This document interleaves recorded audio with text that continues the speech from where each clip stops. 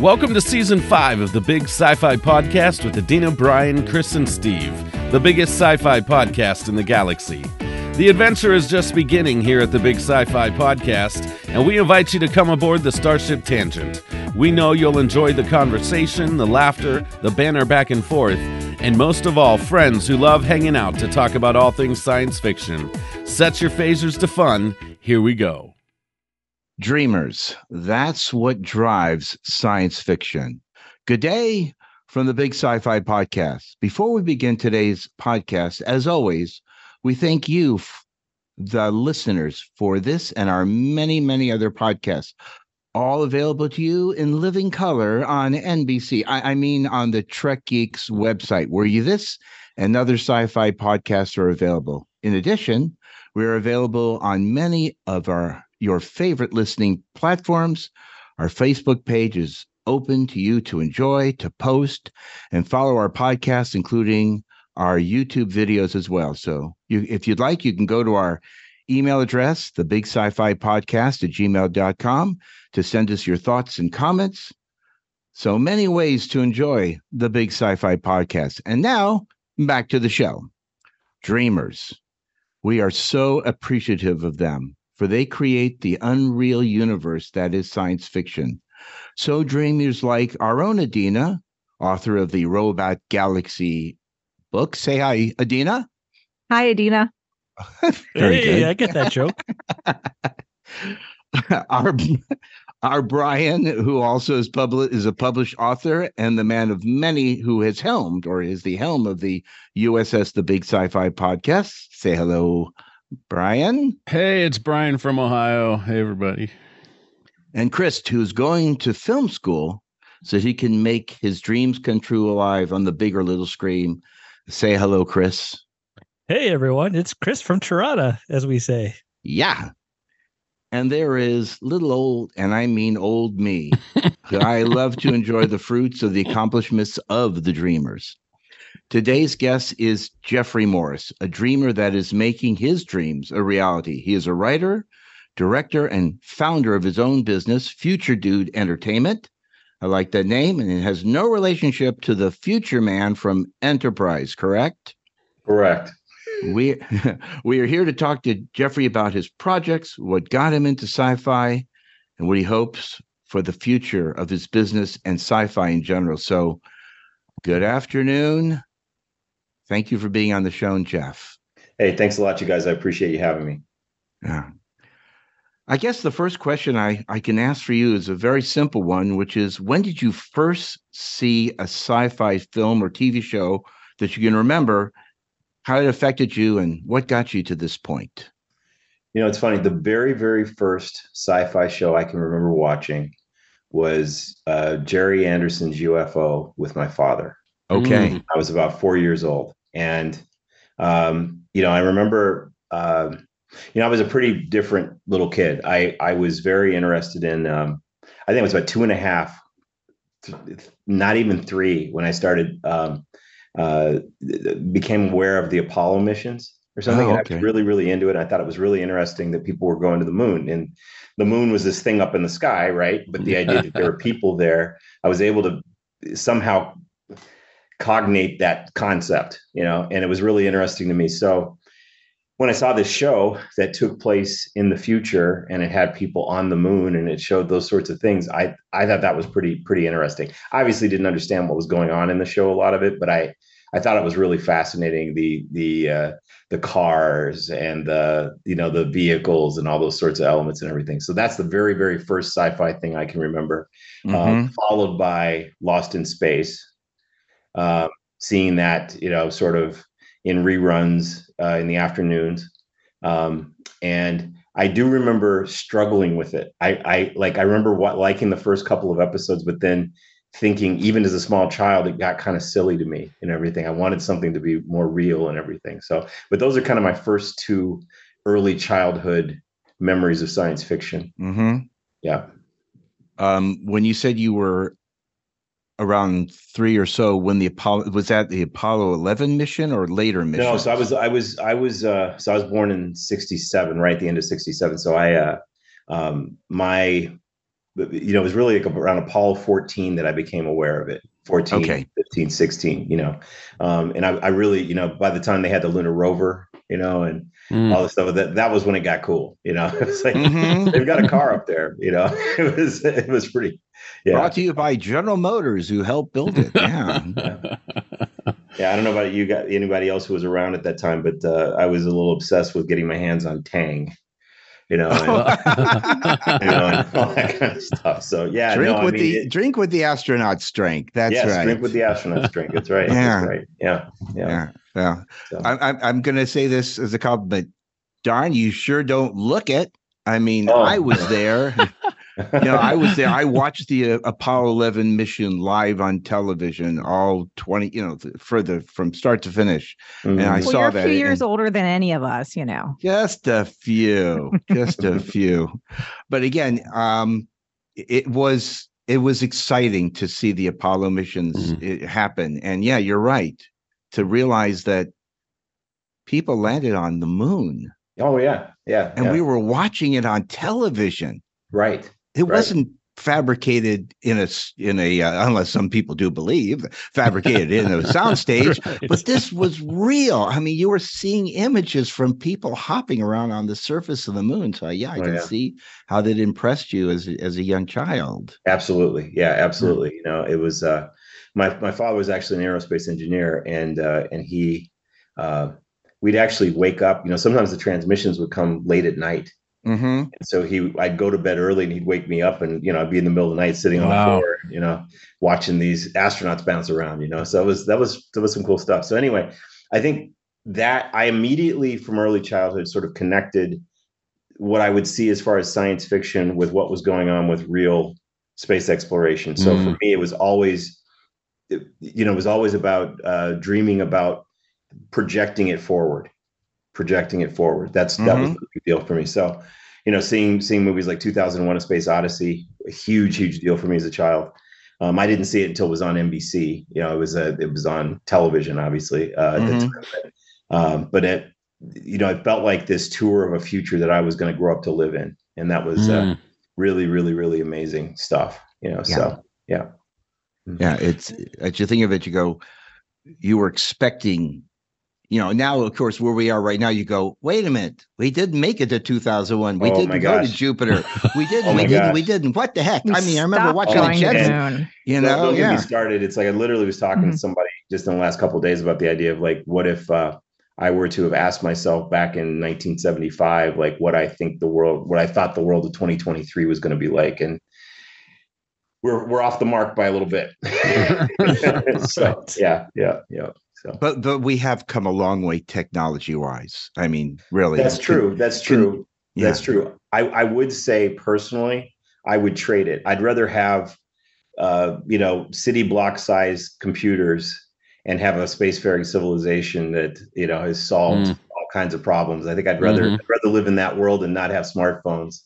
Yes. What I mean? If I had to trade it, I think that'd be the trade-off. And so, but let's get further into, we'll start talking about some of these other things that were influences, and we can.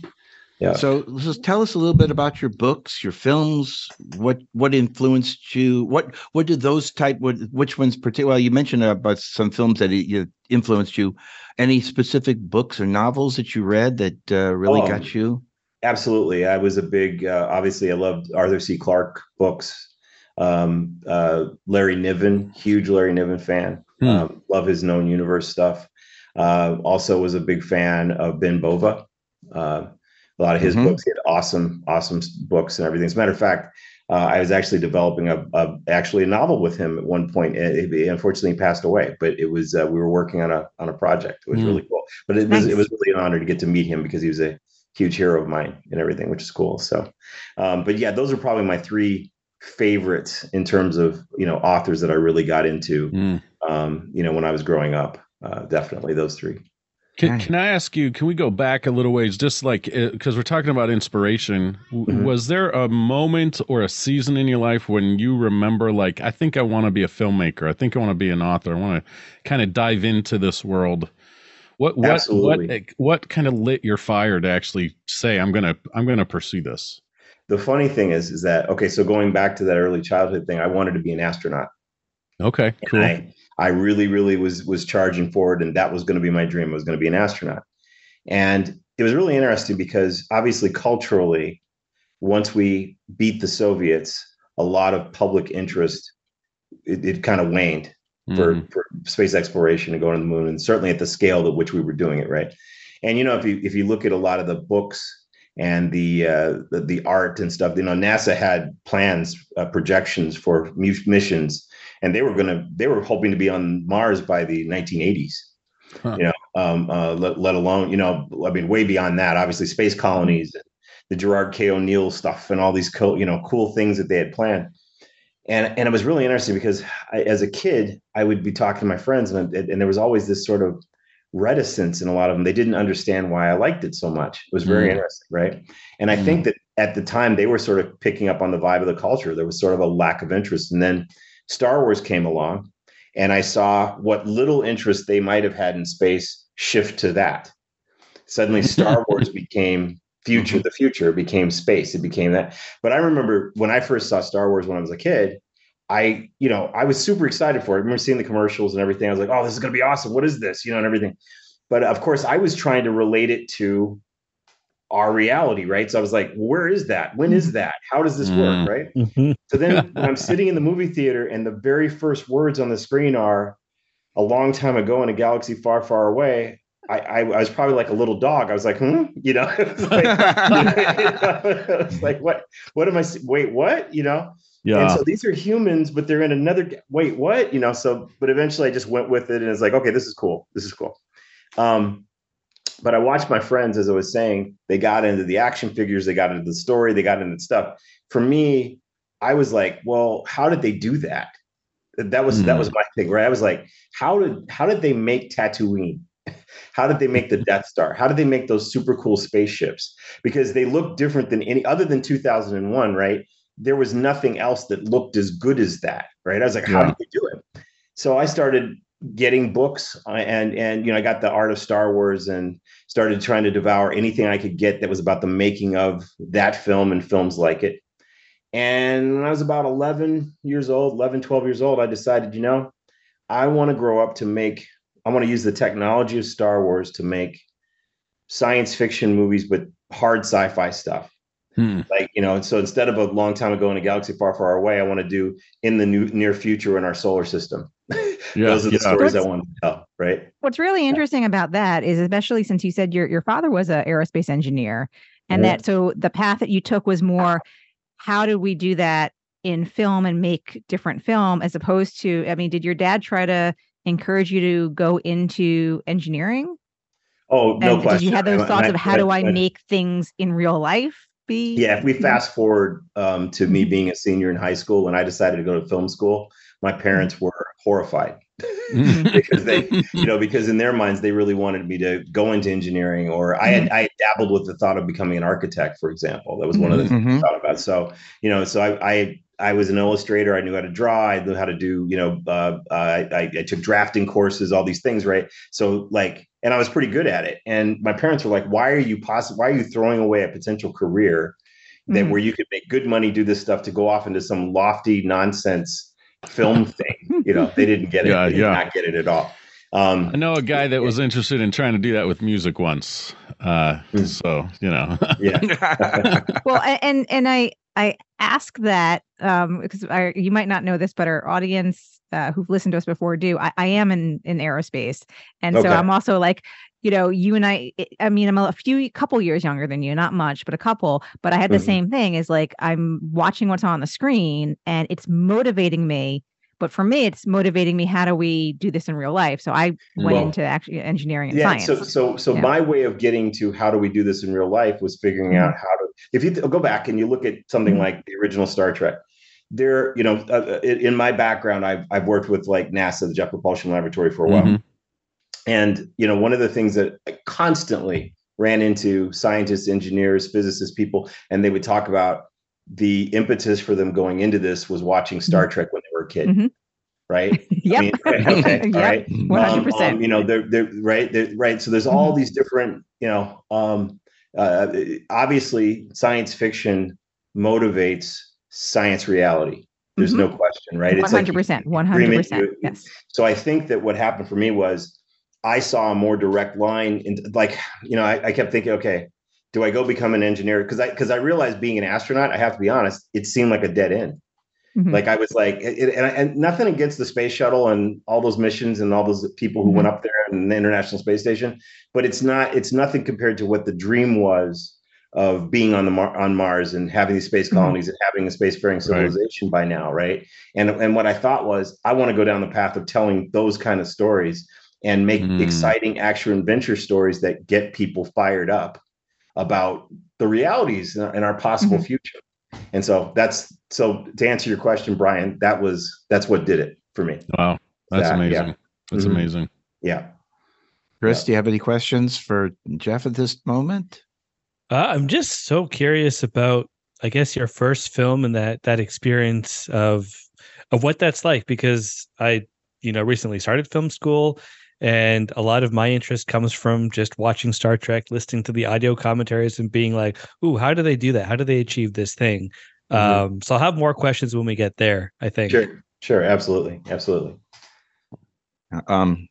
why don't you, even though it's coming to an end, your Kickstarter program, tell us a little bit about that, what you wish to achieve from it, and about your book, and what the project is. I think going kind of to draw a through line from where I was, talking back when I was like early teens to now. I've always been an avid science enthusiast, always, and I've always studied science my entire life. It's always been important to me. I probably my greatest hero is Carl Sagan. I saw his TV series Cosmos. I was aware of him before that, but when I saw Cosmos in 1980, to me, that's like the trajectory humanity should be on. It's like, using reason and our intellect to explore the universe and try to come to an understanding of it and figure out what our place is in it and the beauty and majesty of it, right? That's what I feel like we should be here to do, and so when I saw that was incredibly motivating for me. And I, over the years, I've tried to develop these hard science fiction stories. And one of them, one of my more recent stories is called Persephone, and it's about an adventure to the nearest star. So going way back, I always thought Alpha Centauri, was in Lost in Space. It was a destination in Lost in Space, right? Right. It was something that it's the nearest star system. So it was like, wow, so that's 4.3 light years away. That's still 150,000 years with our current propulsion systems, but hey, we might be able to figure it out, right? And it was like, I want to tell a story about going to Alpha Centauri, especially in 2016 when we discovered that there was a planet orbiting in the Goldilocks zone. If you guys are familiar with what that term means. Absolutely. Okay, yep. So in the Goldilocks zone of Proxima Centauri, which is the actual nearest star. So Alpha Centauri's system's got 3 stars in it. 2 of them are kind of sun-like, and then there's a third red dwarf, which is Proxima. And Proxima b orbits that. And it's a planet that they've determined is rocky and a little larger than the Earth, and it potentially has an atmosphere. And I'm like, this is fascinating. The nearest star, right? So that prompted me to want to tell a story about the how and why we would go there. But most importantly, what if, even though we've sent probes in advance, we have this advanced colony that's being set up robotically. Then you've got the colonists showing up later, decades later, and they get there and now their colony's in jeopardy and it's not working right. And they don't understand. And they go down to the surface in an emergency mission before the colony ship arrives. And they discover there's something there that they didn't know was there. And then the question starts to become, are we the invaders? Are we the problem? And the other thing I wanted to do was sort of deal with the dilemma of if you were born on board that ship. So you've got these young people who were born on the way. I thought that would be fascinating. And then you pair them with somebody who was in hibernation, who is awakened for this emergency, and now this person, after 50 years in suspended animation, is awake, and now they're with these young people who were born on board this ship. totally different perspectives as they're thrown into this circumstance. Can you imagine? I love it. Yeah. You know, so that's the impetus for Persephone. That's what the story's all about, you know. So is I'm sorry, is this a beginning, middle, and end story, or is it the end is just the next step towards another story? Well, it's interesting. It's funny. I've started developing the story in 2017. And it's been through a lot of different iterations. I mean, I was partnering with some large companies that have since changed hands, and it fell apart. And I've had big actors like Michael Caine attached to it, and other people. Like it's gone up and down. COVID killed it. Things happen, you know. So I've rewritten it. But earlier this year, I hit a draft of it that I really, really like. And one of the things that I did, Steve, was I jettisoned all the stuff that was the sequel stuff, the sequel setup stuff.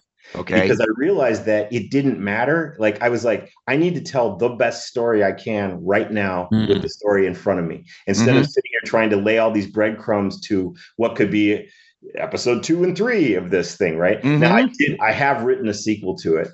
And I like the story a lot. It's a very, very different story. It's very political, and it has a really surprising angle to it. But the first story at its current, it could stand on its own 100%. And I would say that it's my 2001. My goal is that this is the 2001 of the 21st century. That's that's amazing. So far for the 21st century. Yeah. Dean, I think you had something to share. Well, I did. That whole concept of you have a generation of people living on board a ship, and they have to interact with these other folks.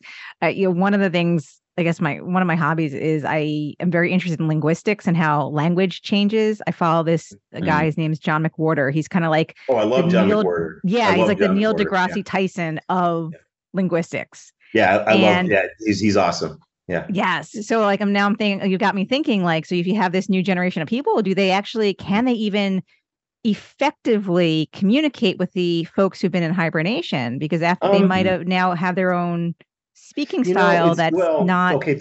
They had parents who were from Earth, obviously. So there's a bridge. Yeah. And not only there's a bridge, but they also have a computer system on board the ship, and AI that I call Omni. And Omni is very much about teaching them and keeping them. So I would say that they do have some slang, and they do have things that they say amongst themselves that kind of originated on the ship. Absolutely. Right. But, at the end of the day, it's like that idea feels like a novel, something that I put in the novel in a way, and as we go, right. Because it's because at the end of like, I've got 2 hours. And in this 2 hours, I really want to detail. You get to see about 3 days of these people's lives, 3 to 4 days of their lives, and in that span, it's a very serious situation where 10,000 lives are at stake, and they literally, don't know if they should move forward with their colony. That's what this whole situation ends up being. So. Yeah. So when you have an expansive, like a potentially very expansive, detailed situation happening for you, why? Or what defines a difference that you're going to choose to make something into a film versus into more of a series or TV show? How do you draw the distinction there? One, I mean, obviously there's the cost factor. I mean, the thing that I've spent 85% of my time doing in the last 30 years of my life is raising money and maintaining a business, so there's an economic aspect to this. And there's all of the, the whole, like, I've been pitching movies like The Martian to Hollywood since the 90s. Okay. And as a matter of fact, the very first screenplay that I ever really solidly wrote with my writing partner, Frederick Haugen, and we wrote this story called Utopia, which was about the first colony on Mars, and Ridley Scott optioned it. So Ridley Scott was going to make it, but he was going to make it a TV show. And through the mechanizations of Hollywood, the deal fell apart, and his company fell apart, and our deal went down the tubes with it. But I got that close to my first big script. That's awesome. told me I was on the right path. So Ridley Scott, it was funny. So when he did The Martian, I was like, man, it's like, obviously it's something that he's been thinking about for a while. That could have been me. Yes. So, but when I would pitch this stuff in Hollywood, the response I'd always get was, well, where are the guns? And I'm like, yeah. are there guns on the lunar module? I mean, it's like they didn't go up there with laser cannons on it, you know. They're hoping for Armageddon with a Gatling gun. I was about to say that. You beat me to it. Yeah. No, there's absolutely. There's this thing of like, well, okay, they're on Mars. Like, does something try to eat them? I'm like, no, there's nothing up there that's going to try to eat them that we know of. I mean, it's like the environment itself is constantly trying to kill them. And we can tell a heck of a story around that. And that's something that I think a lot of people don't understand, is that you don't need monsters and aliens in space out to get you. Space itself is an environment we are not evolved to exist in, you know, and so that's a challenge in and of itself. So for me, I've wanted to tell these stories. Like, it's just the same thing as going to Antarctica, right? Or, what it was like for the first people who crossed the oceans, the challenges that they had. That's the exact same situation that I see, these stories could be about. That's the kind of stories I want to tell. So not only in space, but I've also got another project about an underwater city that deals with similar kind of circumstances. So, for me, it's about, finding ways to tell these sort of realistic action adventure stories that have peril and drama, but they don't have these sort of typical sci-fi tropes that we see. Right. And because for me personally, I just have to be honest, I'm tired of them. It's like when I watch, for example, I watched this Ahsoka thing, the Star Wars. Actually, I like Ahsoka. Every single space battle they'd have in there, I would just be like, okay. Like, I didn't feel anything. I knew they'd make it. I knew it would be fine. I knew it wasn't any big deal. Oh, we're going to have a lightsaber fight. Oh, okay. You know what I mean? And I don't mean to be negative. Right. It's just that it's gotten to a place where these tropes are so overdone. They're so recycled at this point. And I just feel like we need to lean into, you had a question, Steve, earlier. You said something about, what do I want to see science fiction become in the future? I actually wanted to see it become science fiction.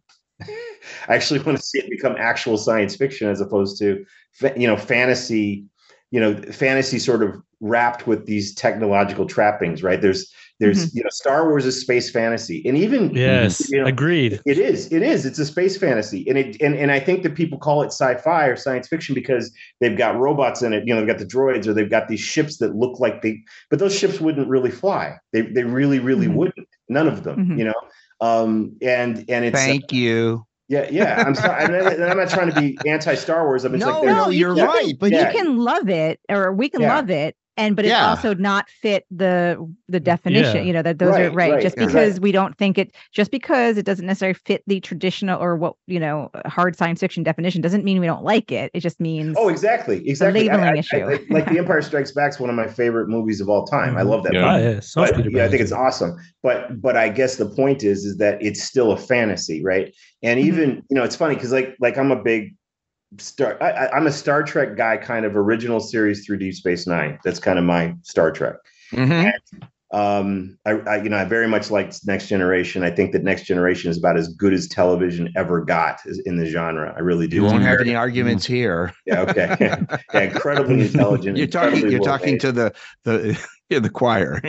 Yeah. Great. That's awesome. And it's brilliant, and it's really well done. And one of the things that I will give them is, they have a lot of made up kind of gobbledygook physics, but they stick within the guardrails of their made up physics. And that's super cool. That's one of the things that I like about it. Consistency. Yeah. There's a consistency and a sort of playbook, and they stick to it for the most part, and I think that's really, really cool. So I'm kind of off on a diatribe here, but you guys get it. That's quite all right. We love it. We love it. We love a good diatribe. Tangents,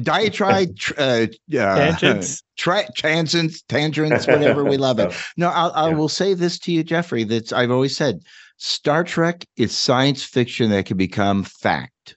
And we've seen it. There's certainly elements of it. I think that, when you look at things like this, what Alcubierre drive, I don't know if you guys are familiar with that, but this Mexican physicist who came up with equations that might be able to create a warp bubble, for example, right? That's really fascinating stuff. There have been experiments in the last 18 months or so where it looks like some of these things might be possible. The problem is generating enough energy. I'm sure you know all about this stuff, but generating enough energy to create these things and make it happen. But the point is, there's seeds of something there that could actually become something. That's what I like about Star Trek. That's what I, at least, old Star Trek. You're right. The problem I have, the reason why I'm reticent about Star Trek kind of since 2009 is I feel like it's become Star Warsy. And I feel like it's become I call it Star Wars damaged.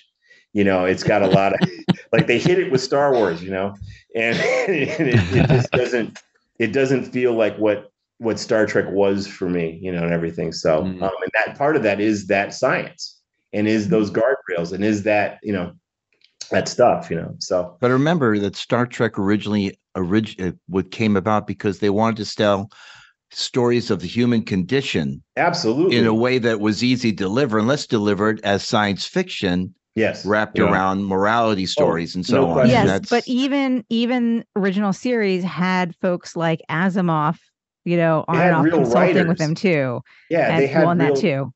Yeah, they had real science fiction writers who were involved and engaged with it. Mm-hmm. Absolutely. Yeah. And Steve, I couldn't agree more that that Star Trek, I was lucky to actually my underwater project, Dorothy Fontana, before she passed away, we were working together a little bit on it. Oh my God. And I got to hang out with her and spend some time with her, which was wonderful. Awesome. Several times we got together and spent time together. And she was absolutely one of my heroes. And, she told me a lot about working with Gene. And it was really interesting because, one of those things is just, this idea that he actually didn't really start out wanting to do a science fiction show at all. He wanted to talk about the 1960s. Mm-hmm. And so, and you're right. He wrapped it in this 23rd century cloth in order to make it palatable and get it past the network, and so I think that's really fascinating. And it worked. And it worked. It sure did. Thank goodness. Yeah, absolutely. So it's funny when I said the thing is I don't want to make it sound like I am looking to Star Trek for science. The thing I like about it the most was the fact that it actually did have those morality plays and it did have the cultural critiques. Mm-hmm. And the ability to sort of open your eyes to different ideas that perhaps you hadn't thought about, right? And I think the difference between the old Star Trek stuff and the new Star Trek stuff is that I think the old Star Trek was much more. They brought you an idea and you had to figure it out, as opposed to they have an idea now and they take it in. They're like, it's like, Hey. Yeah. Consider I grew up, watching Time Tunnel and mm-hmm. Lost in Space and Voyage Beyond the Sea and all that mm-hmm. Irwin Allen Monster of the Week stuff. And then Star Trek appeared and it was like, yeah. Oh my gosh. Yeah. This is intelligent. And that's the same way we can transition into another subject, Mr. Jerry Anderson mm-hmm. and what he brought to science fiction and to television mm-hmm. and your involvement in your own project. With regards to Space 1999, the Eagle has landed, which, I do, as I jokingly wrote, copyright Neil Armstrong 1969. He coined that phrase.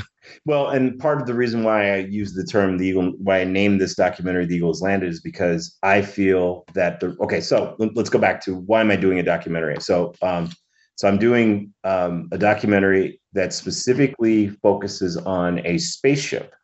So there's a ship called the Eagle, mm-hmm. which was the primary mode of transport on the TV series Space 1999. And as a child watching that show, I think I was 7 when it first came on in 75. And I was immediately taken by it. It was this moon base with an international crew with a lot of diversity in it. They were all scientists and intelligent and reasoning people. They were thrust into a really extreme, albeit crazy situation, but it was getting to see them follow this and go on this journey. And this spacecraft that they used, as opposed to having a transport or something like that, every week they had this ship, the Eagle. Now, the thing that was so cool about the Eagle was if you looked at it, it had aspects that were specifically related to some of the NASA hardware. So you saw the same kind of reaction control thrusters that were on like the command and service module or the lunar module, right? And they mm-hmm. looked exactly the same. It's like, okay, so for me as a kid who was aware of the Apollo program, and then you see this TV show that takes place 25 years in the future, you think, man, that's the kind of hardware we could be flying around in. That's my future, right? So like Star mm-hmm. Trek I was well aware that Star Trek was 300 years in the future, right? And I was watching those reruns. And honestly, I was pretty bummed because I wanted to see Earth in that show. I wanted to see Earth in Star Trek. I wanted to go like, what's Earth like? What's it? Yes, I agree. Really? Yeah. And it's always fun. I just want to see, how does everybody live? What's like the day-to-day on Earth? What's that in the future? We got a teeny tiny bit Next Generation. Every once in a while, but no, and then that wasn't much. Yeah, Next that's Gen true. Did get you there, right? Teeny Next tiny Gen bit. got us there some. Deep Space Nine got us there some. But I think that as a small child watching Star Trek, the original series, it was like, but Earth, And so Space 1999 being set in my lifetime, potentially, that was much more intriguing to me in a way. And so there's this spaceship. Now what's happened is, I think I first got my hands on one of those in, there was Mattel had one of their best-selling toys in 1976 was a 3-foot version of that Eagle. And kids, they sold thousands and thousands of these things. Kids all around the world they got them for Christmas. I was lucky. I actually got 2 that year. It happened by accident. It was so cool. And then they subsequently had die-cast metal versions of them and other things, right? And then they had model kits. And what I've discovered is that there is a rabid fandom specifically around the spaceship. And it's not just about Space 1999. There are people who like this ship who don't even like Space 1999. And if you look at like top 10 lists of like greatest sci-fi spaceships of all time, the Eagle's almost always in the top 3. It's right there with the Enterprise and the Millennium Falcon. Those are usually the top 3. Okay. So for me, so as I started looking into this, and suddenly I discovered there's like millions of people that are into it. And I'm like, wow, okay. So there's even like a guy in Denmark who has constructed a 25-foot version of it this year. Oh He's my building gosh. it right now in his yard. Okay. And it's directly perfectly accurate. Like he's built this huge version of it. It's quarter scale. And then there's another guy I know who's in Indiana. He pulled together a whole fan page on Facebook, and it's got tens of thousands of followers. And they reissued model kits, got new model kits made, and they've sold 50,000 model kits in the last 5 years. Wow. Right. And they're selling more and more. It's not going down. So my point was, as a fan of this and a guy who collects them, you can see one right behind me that I've got. I have more of them. I was like, why do I like this thing so much? And I started realizing you like it because you never got your future. The future never happened. But you know the other thing about it? It looked like it could work. Yeah, that's with the rear propulsion system, as you said, with the thrusters, the landing gear, the storage section in the middle, and the command module or whatever up front. This looked like something that could be built. It felt like the descendant of the lunar module. That's what it felt like, right? It felt like if we're flying lunar modules, LEMs right now, we're going to be flying Eagles in 25 years, right? That's what it felt like. And so my point is, though, like, I really believe the Eagle has come to epitomize this lost dream in a lot of ways for many people. And I know for me, I think that this idea of we stopped walking on the moon in December of 1972, we haven't been back. Now we're talking about going back. We're working on it. We're working on it. We're working on it. And we have somebody here who is working on it right here. Adina's team. That's awesome.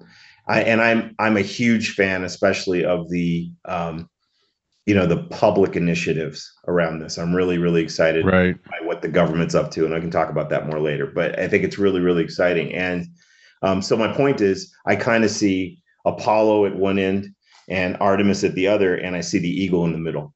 I see the Eagle is kind of keeping the dream alive for so many people. And it's funny because I don't think people even know it. And when I've asked like the folks I'm interviewing, it's like a light bulb goes off and they're like, oh my gosh, I was a child.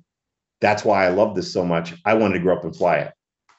Now, we did interview Jamie Anderson earlier this year, and it was a joy to chat with him about his dad and all the different series and so on. How is Jamie's Anderson Entertainment? Is that involved in the production of this, or how did you work out the approval rights of all that? So I've got approval from ITV. Actually, Anderson Entertainment actually has a license from ITV to do Space 1999 products. So we may do some tie-in stuff with them via sub-license at some point, but we've worked directly with ITV, the network, who owns 1999. And like, for example, if you guys saw the trailer that I did, I not only did I get permission, I licensed clips, I paid for the clips, I have a relationship with them. They're completely aware of the project. As a matter of fact, they've even promoted the project. They like it that much. Anderson Entertainment has promoted the project for me. Jamie Anderson's going to be in the documentary, as is also his associate, Chris Thompson, who did the recent Moonbase Alpha technical manual, which is absolutely stunning piece of work. So I'm, I've been embracing these people and bringing them in and making them part of it. I think it's really important. The documentary currently I'm doing an interview on December 5th with Charles Duke, who was the the lunar module pilot for Apollo 16 and one of the 3 remaining moonwalkers of the 12 men who walked on the moon. I'm interviewing him at the Kennedy Space Center, and they're pulling out all the stops for us for that. We're going to be doing that. Is wonderful. It's awesome. I've already shot with Kevin Anderson, who's a noted author who's written a bunch of the Dune books and wrote Star Wars, X-Files. Kevin's a good friend of mine. He's co-author of Persephone novel with me. We've done, I've been to several events where there were collectors there who have, enormous 8-foot eagles and dozens, if not hundreds of these things of collections. I was in Calgary. They brought eagles, people from all around the world. So you're going to see all this stuff in the documentary. And there are many women who are fans of this too, who collect them. It's pretty crazy, so, and then the greatest thing of it is that I'm actually rebuilding it. We just started this week at Pinewood Studios. We're building a new replica of the interior of the ship, and I'm bringing Nick Tate and some of the other actors from the original. That's amazing. To actually sit in it, and I'm going to hang out with them in it, and they'll be the first time they've been in this thing for 50 years. So it's pretty cool. Cool. So when you get this idea to do a documentary, if you can even answer this question, because I'm assuming there's so many things that go into it, where do you start? Because I love the idea of making a documentary, but I feel like, okay, that's a huge thing you got to do. Well, I think the number one thing, and honestly, it's an evolving target, is what's my core human story, right? What's the human story at the core of this? Because one of the things that I've had to say sometimes to some of the fans, Adina, I don't know if you've ever heard this term, but I know a couple guys at NASA who use this term. They call people rivet counters, and the rivet counters are the people who know all the technical details of everything down to So they would watch an episode of Next Generation. If there's an inconsistency between one episode and the next, they're complaining about it, right? They're like, well, the transporter doesn't work like that, and that other episode it did this and that, right? They have no idea how hard it is to tell those stories or make that stuff happen, right? But one of the things that's happened is I've had some of the fans who are really, really hardcore, and there are people who are obsessive about literally the details of this spaceship from 50 years ago. They've got the schematics and the plans and all this stuff. And these people will say to me, why are you trying to tell all these stories about people? Why don't you just tell, how did they make it? How did they do the visual effects of it? What are the details of it? And I'm like, well, because there's probably only about 400 people on Earth who'd want to watch that. You know what I mean, right? We would, I think. Yeah, definitely watch that. Probably watch it, right? But I recognize. But how can at the end of the day, my budget for this thing's over $1 million. How do I justify $1 million to make a documentary that is going to appeal to 400 people? It's not going to work. I need to make something that's going to appeal to millions of people, and that's going to be a story. So what I'm hoping is, so to answer your question, Christian, I'm trying to create something that's going to, my first thing is, what's a human story here that could be both surprising and exciting and intriguing and keep people's attention, right? While also serving those 400 people too. That makes sense. That's, exactly. That's the hard, balance that I'm going through with this is doing that. So once I kind of hit a story, which is, to me, it's about people's obsession with this, and I think it's surprising. I think this is going to be a surprising story. Like, wait a minute, what? There was this show 50 years ago and people still talk about it. That's interesting in and of itself.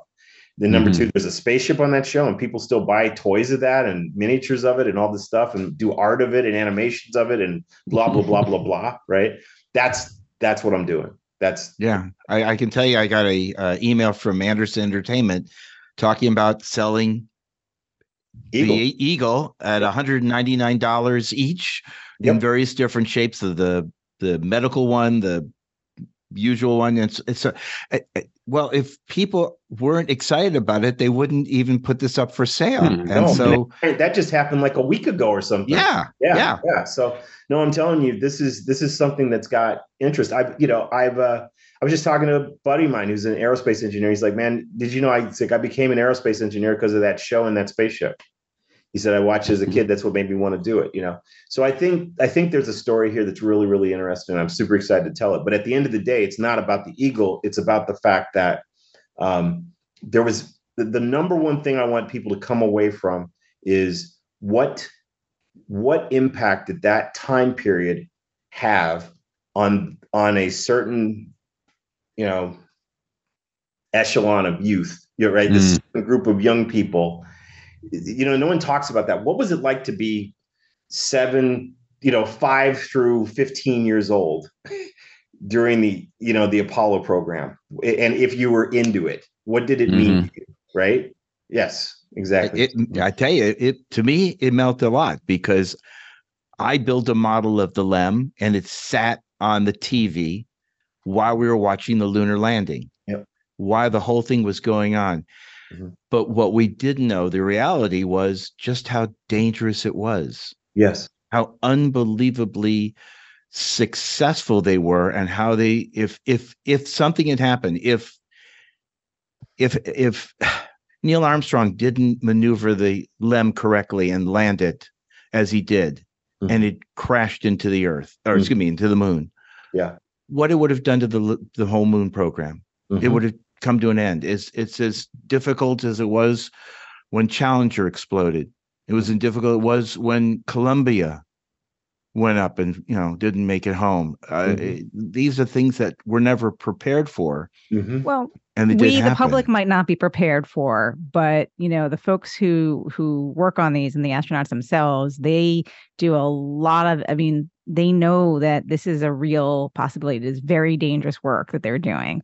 This is a real possibility. So there's different levels of preparedness when you say that we're, I feel like there's a lot of preparation and preparedness that goes into. Now, of course, you never want or hope, but there is a lot of preparedness. I'm sorry, I just had to. I appreciate. Yeah, but I think the public doesn't know that, right? No, that's right. And a big part of, I was going to say the public doesn't know that one of the reasons why today these things are so expensive is because, NASA is very risk adverse. They care deeply about the health of the astronauts and the safety, health and safety of the astronauts and the people involved. And so what that means for us contractors and what we have to go through to demonstrate that what we're building is safe, it's expensive. That's what makes this stuff also very expensive. People I don't think really understand and appreciate. Absolutely. And there's also, I think there's just the political angle too, of just, if you started sending people up and they keep dying, you already have a public that doesn't understand the benefits of this or what they're doing. You're going to lose your money. You're going to lose your money. That's true. That's true.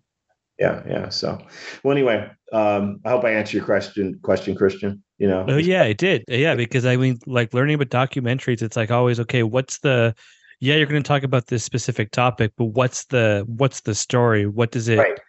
What's the greater meaning of it? So that's very helpful. I'm going to say straight up, there are going to be people who are those hardcore Eagle guys who are going to be like, man, I just wanted to see something about the Eagle. Why am I seeing this stuff about this guy's life or these people's lives? Because to me, that's what's going to make this actually interesting to a broader audience. And honestly, at the end of the day, it's back to what Steve was talking about with the original Star Trek, right? It's about the people.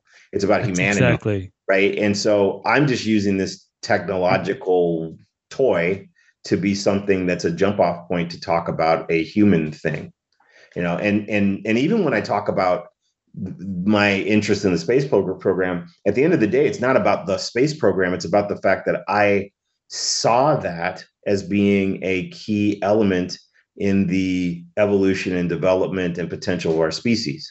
That's what the space program epitomizes for me, if that makes sense, That's a big part of what this is all about. It's like humans reaching their potential, humans pushing the boundaries, becoming better. finding ways to evolve and to also to look back on our own planet and understand how fragile and how important it is. So all that's a big part of what all that's about. So that's what this documentary is going to do. And I hope too. Go I'm ahead. sorry. Go ahead. Go ahead. I'll jump in. I see, like, as envisioning from, of course, way outside of it, but wouldn't it be cool also if this project really brings new fans and new, not just to the Space 19, Eagle, all that stuff, but to sci-fi in general, to understand what sci-fi is about and about the human story aspect of it, because that, for me, honestly, occasionally I've been poked fun at by my buddies about why I like Star Trek so much more than Star Wars. Now, don't get me wrong, I love Star Wars. I'll watch it anytime that someone wants to watch it. I'm there, okay? But they see Star Trek as just this kind of cleaner, slicker version of an outer space story.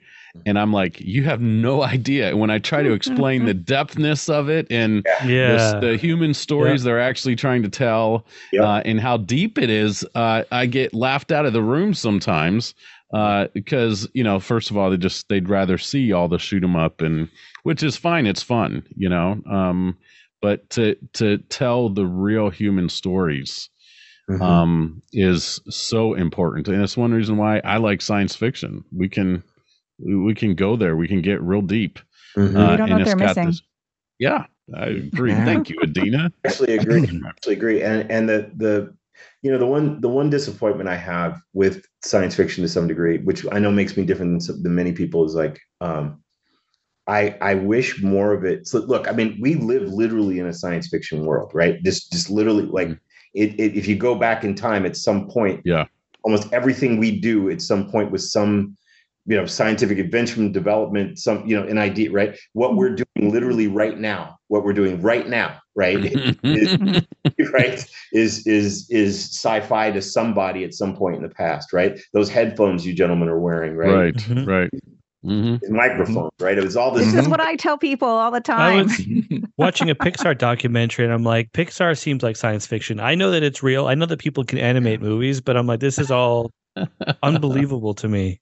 In that respect. But then this is what I tell people all the time. If you had told someone 100 years ago that we would be sitting here, we're on various parts of the planet, we're having this real time, face to face, that would have been completely inconceivable. It was inconceivable for most of human history. Now, the sad part, and you guys don't have to agree with me on this, but here's the thing. I think along with what you just said, Adina, is that when a lot of times when people would talk about those ideas, like, in the future they could do this, they would imagine that they would take the next step and they'd say, so because they do that, they're like more enlightened. they're smarter. That's funny. They're much better people because they can do that, right? And that's the part that I think is somehow missing for us, is that piece, right? And that's what I want to try. I want to figure it out desperately, because I feel like the world, if we don't figure this out, we have a lot of challenges coming up, and if we don't figure this out, the challenges could outpace us the way it's going. It's like, That's the magic of when we talk about the Star Trek future, is we're not always talking about the technology or the fact that they're exploring space. We are talking about just how they seem to have been, it's a post-scarcity society. People seem to generally have it together in a way that we clearly do not yet. I mean, you like a Barclay is Lieutenant Barclay is an anomaly. I love him. You know what I mean? Right? He's an Lieutenant Broccoli. You know what I mean? He's an anomaly. It's like there's one of the things that I've watched, you see science fiction doing. If you go back, there was this wonderful thing that used to be in science fiction where you would take a group of people who were literally what it took to be an astronaut, to be an engineer. You had to be the best. You actually had to have it together. You couldn't be like, I'm not saying that there wasn't somebody who might have had a side alcohol problem or marital issues. Or right. Yeah. Look at sci-fi stuff now. That's front. That's who these people are, right? So it's like, he's an alcoholic with tremendous sex addiction issues, but he's got to lead this mission. You know what I mean? It's like, Yeah.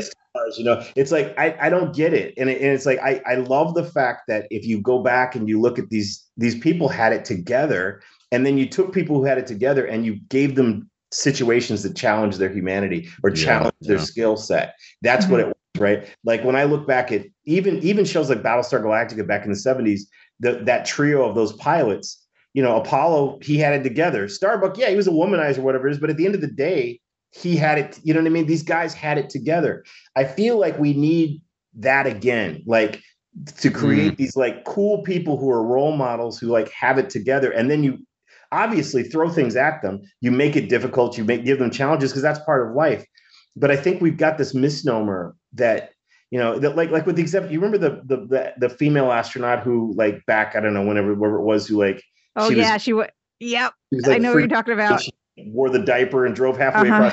You know, so that is such an anomaly. That is such an anomaly. There's just these people. That's not who they are. You know, typically. You know? So I just feel like it's actually a lack of imagination. It's funny. People say, "What's more imaginative?" I actually think it's a lack of imagination. I think, and I think that also when you look at I think that for everyday people, a lot of everyday people are turned off by aliens in these shows. Yeah. You know, I think with that, like I've just done it. I've watched sci-fi through the eyes of people who don't like it. It's something I do a lot, and I try to see it through their eyes. And so like watch Star Trek. Like if Star Trek was all people, like we're all on a ship and it's all humans, and they're wearing these uniforms or whatever. People might go, "What's that uniform? Why are they wearing that?" It's like, well, it's this thing called Starfleet. Okay, got it. But then it's like, well, who's that blue guy? You know, right? Or like, why is that person's forehead like that? You know what I mean? Right? It's, right. And I think that becomes a leap that a lot of everyday people can't get past. You know, and part of why sci-fi is being nerdy or this thing that's for like a fringe group, where I think it could be brought more into the mainstream if we just told more stories about just people, you know, just like the people. I think that's one of the strengths of the show, The Expanse. I think that was really, you know, they obviously had this one element that was kind of alien, the proto-molecule, but aside from that, it was just people. You know, I think, you know what I mean? I think that was one of the edicts of the reboot of Battlestar Galactica. It was like, we're not going to bring any aliens into this thing. And I think that's part of why it was so acclaimed and had so many people that liked it, you know, so. Yeah. So anyway, that's just some of the thoughts I have. I guess the kind of science fiction, the kind of documentaries, the kind of work I'm doing, it's very important to me that this reaches a mass audience that typically doesn't always access science fiction, while still bringing along all the fans who love science fiction, because I'm one of them. Yeah. So can I ask you a little bit about your company? Sure. Future Dude. Yes, Future Dude. You promised to tell us the name. How did you come up with a name? What is the mission statement, if you want to say, about the company? What are you wanting to do with it? I mean, because and we did talk to one time a guy out here on the West Coast who has his own production house. We learned about why he started his business and so on. So you're a businessman. You've got a company. You've got employees. Tell us a little bit about it, if you don't mind. Sure. So I haven't been on anyone else's payroll since like 1991. You know, I started my first business way back then. And I started out originally doing, I knew I wanted to get into feature films, but I started out doing more music videos and corporate type stuff. And I'm based in Minneapolis, St. Paul. And part of why I came here after college, I wanted to focus on, I'm also a musician and everything. So I was interested in working with the Minneapolis sound thing that was going on at the time, Prince and a lot of stuff that was going on. It was a big deal. And not only did you have what was happening with Prince, and then he just built Paisley Park studio, and but there were movies being made here. The Coen brothers are from here. There was a lot happening in Minneapolis, St. Paul. And I think in a lot of ways, if the state had gotten more involved and passed like good tax credits, I don't know if you guys are aware, but like in what is it in Vancouver, Georgia? Yeah, no. Okay. Right. Yeah, you're right. It's Georgia now, right? But for a long time, it's like Vancouver and Toronto, because like in Canada, they started having these just amazing tax credits, right? Minnesota was heading in that direction, actually. So anyway, I based my company here. My plan was to get things up and running and to do this. And I started writing screenplays on the side. I started doing, I was doing documentaries. I worked with Delta Airlines. I got to direct a big series of spots with Chuck Yeager, which was very interesting. He was that must have been exciting to have met that gentleman. Really interesting because I was a huge fan of The Right Stuff. I'd read the book. I liked the movie. So getting a chance to work, and so I'm directing Chuck Yeager, right? That thing. It was really interesting experience because I walk on the stage and I walk out. It's on the tarmac at the airport. We're going to shoot this scene. We have all these 747s lined up, and all the pilots are there. And the pilots they introduced me as, this is the director. And all the pilots shook my hand. They're super excited. And then Chuck Yeager looks at me, looks me up and down, and walks away. And and it turned out that he was this really, really big racist. He was a big racist. Oh my goodness! Yeah, he did not. I did not know. Yeah, he didn't like the idea of a black director. That wasn't his thing. But it was interesting because as the day went on, I would never back down. I just wouldn't back down, and I kept pushing him, and I kept directing him. And by the time the day was over, he was talking to me, and we were, hanging out. He gave me an autograph. We'd sit, and stuff. And I just realized it was just one of these, it's one of these things, like, especially when I look at what's going on nowadays and the level of sensitivity so many people have, they would have lost their minds back that they couldn't have handled it. And like, I just stood my ground. I'm like, I'm not going anywhere. I didn't do anything wrong by being me. Right. He respected the man, not the color of the man. He respected who you were. I think that might have changed, pushed him a little bit. Which was interesting. So, but that was a notable experience early in my career. Then I got pulled into educational stuff, and I kept working with area schools, and I ended up teaching with the School of Management here about entrepreneurship at the University of Minnesota. I started working with local schools and doing some science outreach stuff, and people were like, this is really cool. You should keep doing this. So I ended up creating a nonprofit 501c3 called Project Universe that was about bringing space and astronomy and sciences to everyday kids, everyday people. And I had a project that I wanted to show NASA, and I went and met with the Jet Propulsion Laboratories, the people there, and they were like, this is really cool. Do you want to work for us? So that became the beginning. And my company became a contractor with JPL. Wow. And NASA. Cool. Worked with them for about 10 years and ended up having Buzz Aldrin as a client, and all kinds of stuff happened during that time. That said, I was always still, my eye was still on the idea of making films and doing sci-fi stuff. And so I got to about 2010, and I decided I was going to create a company that pulled together my interest in science and education with my filmmaking background and my entrepreneurship. And so that's what this company is. And so the company's actual official name is Morris Futureworks. But I was going around, I was meeting all these cool people. Some of the actors, like I was good friends with Nichelle Nichols, for example. And I would, I would hang out with these people from NASA, or I was at the SETI Institute with Seth Shostak and all these people. Right. And I kept meeting all these cool people. And I was like, I should do a blog about all this stuff that's happening. So I was trying to find up a cool name for the blog. And I was playing around with these different, and I was thinking about my love of Carl Sagan. And then I was thinking about, like, who's really popularizing science right now? And I thought about Bill Nye the Science Guy. And I was thinking about how that kind of brings it down. It's folksy, it's everyday people. So I came up with this word combination of future dude. And I was like, that's because I was like, you aren't just into space. You're like into, cool space, stuff, oceanography and engineering and all these things. But it's really about the future. And it's really about the human future. So how about future dude? So I created this blog, and within, I don't know, 3 months, I had like 50,000 hits on the blog. Wow. It was really cool. And then I even went to, the year later, I went to Washington, D.C. to present this graphic novel I created about a mission to the planet Venus. And I'm there, and I'm walking through this big symposium, and this guy yells, "Hey, it's that future dude guy." I was like, what? It was actually a little scary. But I was realizing I was starting to get some inroads, and people were noticing it. And so in 2013, I decided to rename the company around the blog. And so that's when it became Future Entertainment. And it's people like it. It's got a kind of I'm just trying to bring it down to earth. I wanted to not take itself too seriously, right? And make it so that people feel like it's accessible. And then once I get them in, then I'm going to hit them with the with the stuff I've been telling you guys about. What you really want to do, yeah.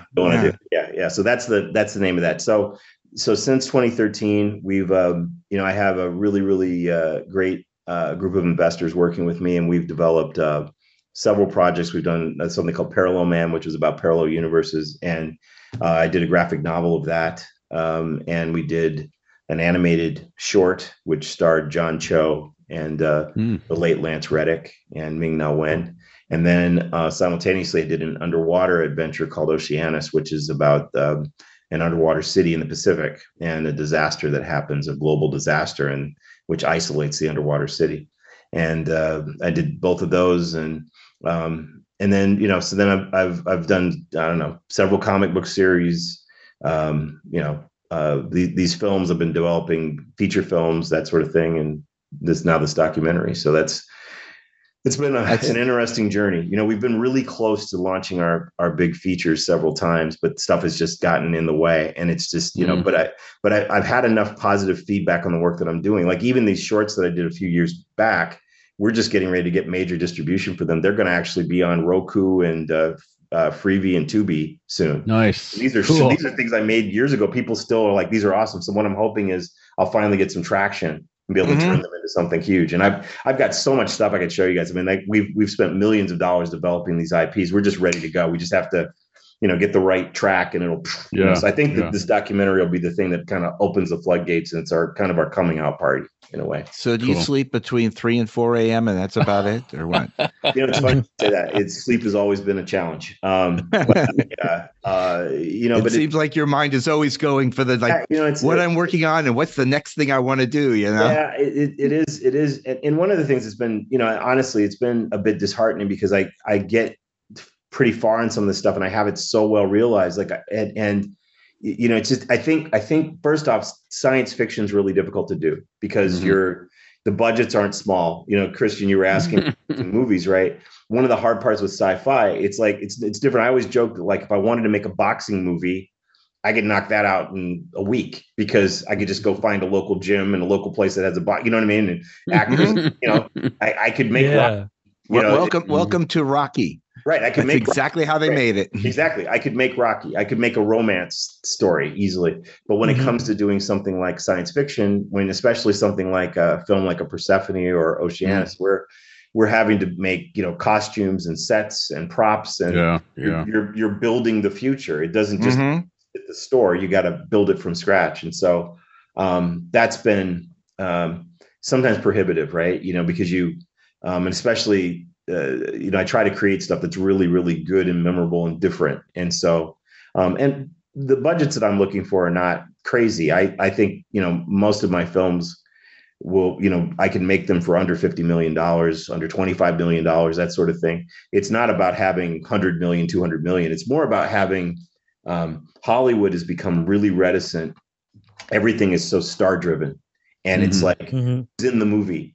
Like I have this film right now and I've attached actors like Ming-Na Wen and Isai Morales and I'll pitch it around Hollywood and they're like, yeah, it's just not, those aren't big enough names.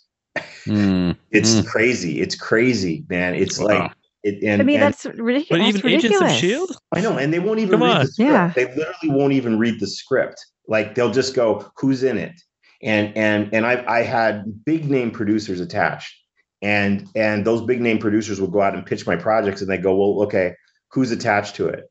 And so that's part of why you're seeing all these things on cable that have the same actors in them over and over and over again, because they're very reticent to take risks. And they also are reticent to take risks on new IP. That's another thing. Something like this film recently, The Creator, that was really hard to get made. Which movie was this? The Creator. It was The Creator, yeah. How long did that last in the theater? Yeah, and it, I don't think it even crossed 100 million, but it was close. I think it was around, the last time I looked, around 95 million, but it was made for 80 million.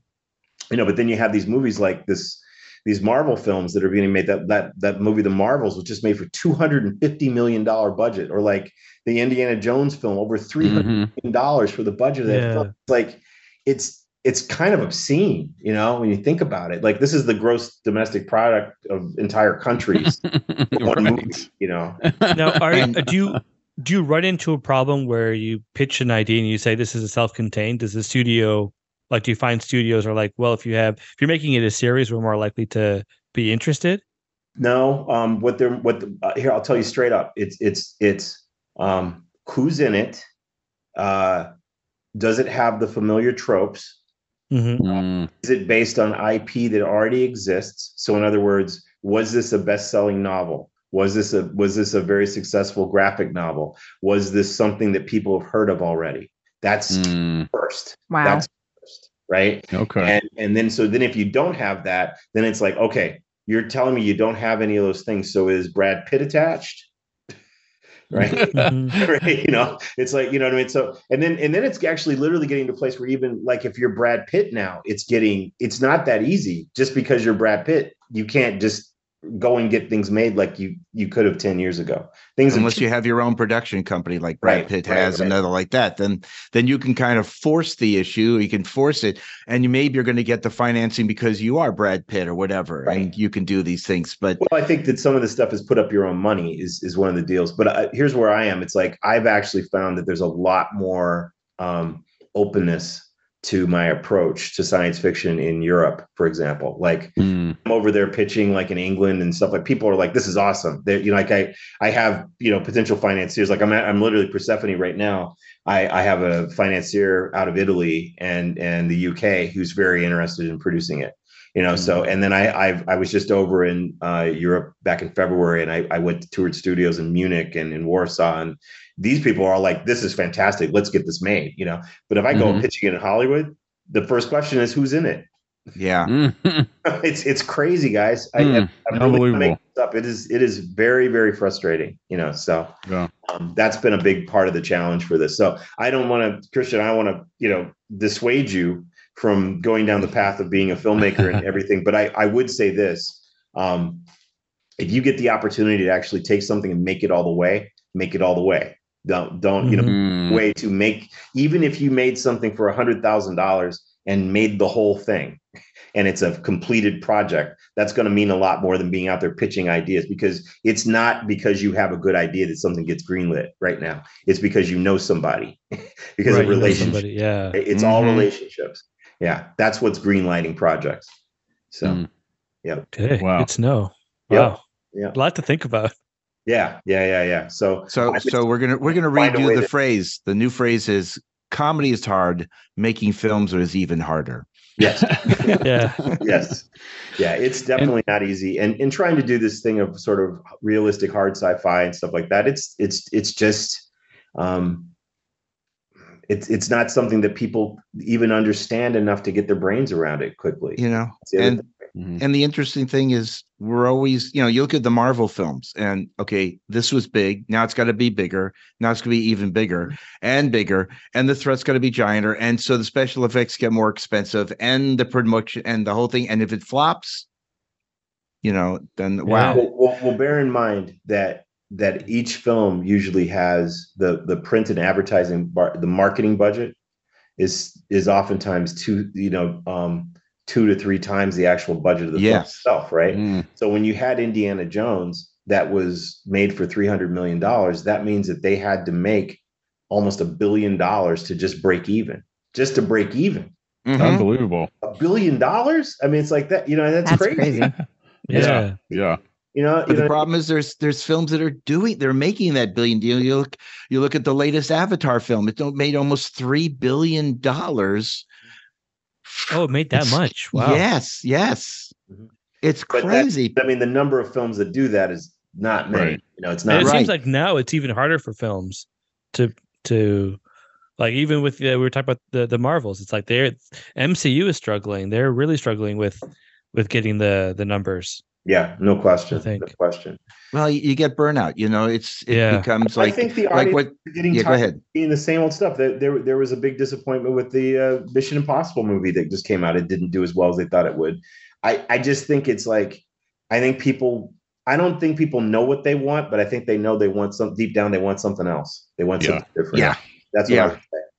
Because it becomes formulaic, and that becomes, what do they say on the radio? They said, if you've seen the Marvels, you're just seeing a movie that's been made 32 times. Right. Because it's the same formula. It's the same formula. Yeah. Mm-hmm. So I don't know. I'm going to stick to my guns and I'm not giving up on it because I do believe that with what I make, the quality of what I make, I have enough people out there who are fans of it, who are telling me this is awesome, keep going.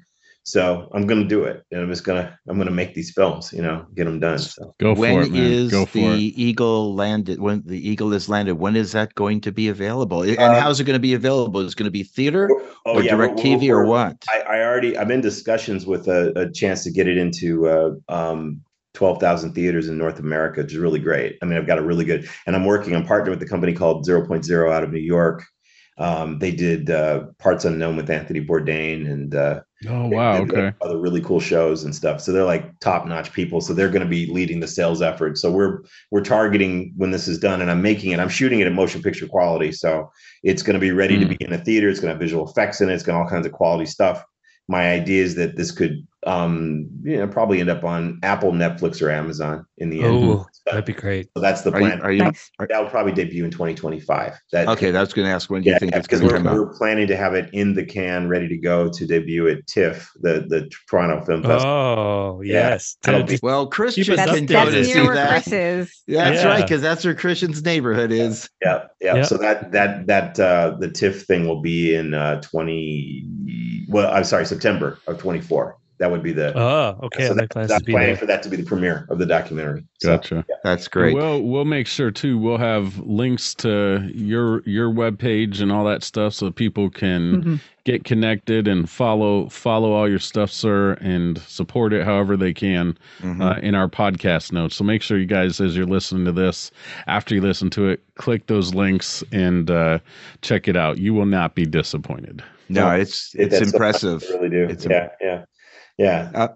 Is there anything else you want to share with us, Jeffrey? I mean, we have a tendency we could keep talking about this for hours. And I know we've gone to two-parters because we get into such discussions with such interesting people, because you're the guy that makes it. You want to do this. I mean, we have over here, we have two authors, who have written and published their own books, especially Adina, because she wanted to do it, to quote Frank Sinatra, my way. I'm sorry for singing, Brian. Frank Sinatra? All right.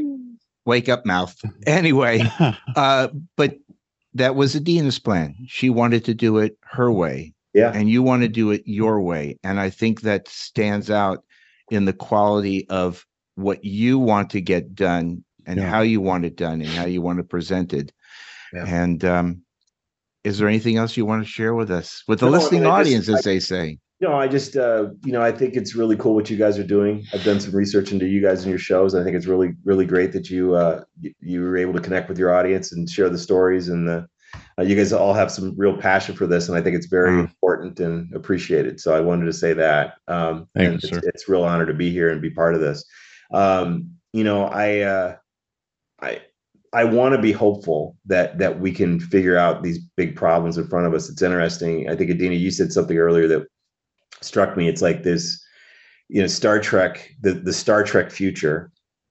And I feel like we're at a crossroads. I literally feel like we're at a crossroads right now. And it's sad because it's really beyond politics. This has to do with the choice we want to make as a species. But are we going to go for Mad Max? Or are we going to go for Star Trek? Right. We're at that crossroads. We're at the junction. Are we going Mad Max or are we going Star Trek?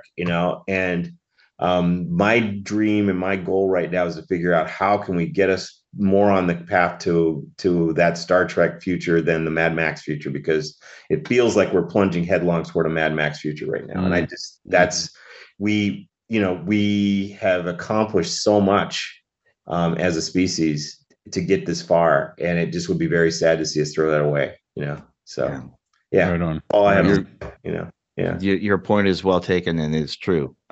We live in a global world now. It's not little fiefdoms and little so on. We live in a global world, and we have to rely upon each other. And we're seeing that countries that were adversaries are now friends, and we have to bring this planet together. And again, that was the hopeful dream of Star Trek, because you saw one of the first times a crew made up of various nationalities. Absolutely. And skin tones and different belief systems and so on, but they were all with a certain simple process or mission, which is to, strange new worlds, to seek out new life and new civilization.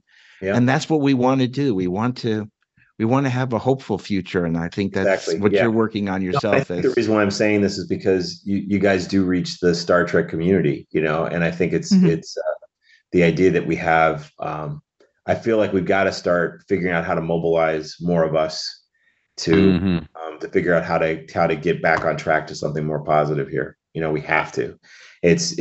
We're stuck in all these silos and arguing, and it's really interesting watching what social media has kind of done. Look, there's a great side of social media. It's part of why we're here. Right. Right? Why I know you guys, right? Part of why so many amazing people. I wouldn't know. I've been working on projects with Michael Okuda. I wouldn't know him if it weren't for social media. That's how we met. And I go on and on and on about all these amazing affiliations I've made because of social media. That's the upside. But on the downside, it's like it's also it's created a society where people, it seems like they can't communicate as well. They can't debate. They can't share different ideas. We're stuck in these silos, and the silos are getting more and more polarized, and it's very, very disturbing to see. So like I said, I think part of why I wanted to say this at the end is just simply because I think that Star Trek fans have a unique perspective, and I think they have a sense of hope and a sense of the future that maybe some of these other fandoms don't have. Does that make sense? It sure does. Well, definitely. And that's where we go back to what I started off. We're dreamers, and we're dreaming of a better world and a better society. And if we can achieve it and we can get it, we will look back. We're only on this planet for a very short period of time. And we watch Star Trek, and that's set 300 years in the future. And we're just worried about the next 30 years, let alone to get to that point. So, let's let the dreamers keep us hopeful for a better future and a better society. And thank you, Jeffrey, for doing what you can to improve that through your artwork. Thank you. I appreciate that, guys. Thank you very much. And there you have it. That's, as I said, what makes a dreamer a dreamer. I hope you've enjoyed our interview with Jeffrey Morris, that you will support him in his current and future endeavors. And if you wish to, well, it's a little late now to contribute to his Kickstarter program, but he did tell me he did 700 times his original expected amount. That means that there are people who truly believe in his project and what he wants to do and what he wants to accomplish. And I think that's the greatest compliment you can get, to have people help you out one way or another. So thank you again for listening to this and all other podcasts. And if you are gentle listeners that we get together and record these programs, we hope you have been entertained and enlightened as well. This is our 5th season. In it, we hope to have many more interesting actors and content creators to interview, or more of our usual ramblings of our favorite TV series, Star Trek. Sorry. And look forward to... What'd you say? I have no idea. It sounded like you were coughing. Star Trek: The Next Generation. Oh, yeah. Did I? I thought I said Star Trek Enterprise. Wait a minute here. Let's not get into it. Let's start that again. Let the man finish his closing. We look forward to more interesting content available on Trek Geek's intergalactic website, now available in the Delta Quadrant. Try assimilating this broadcast, Borg. We dare you. And as always, I leave you with this parting words. Look to the sky, live long and prosper. Thank you.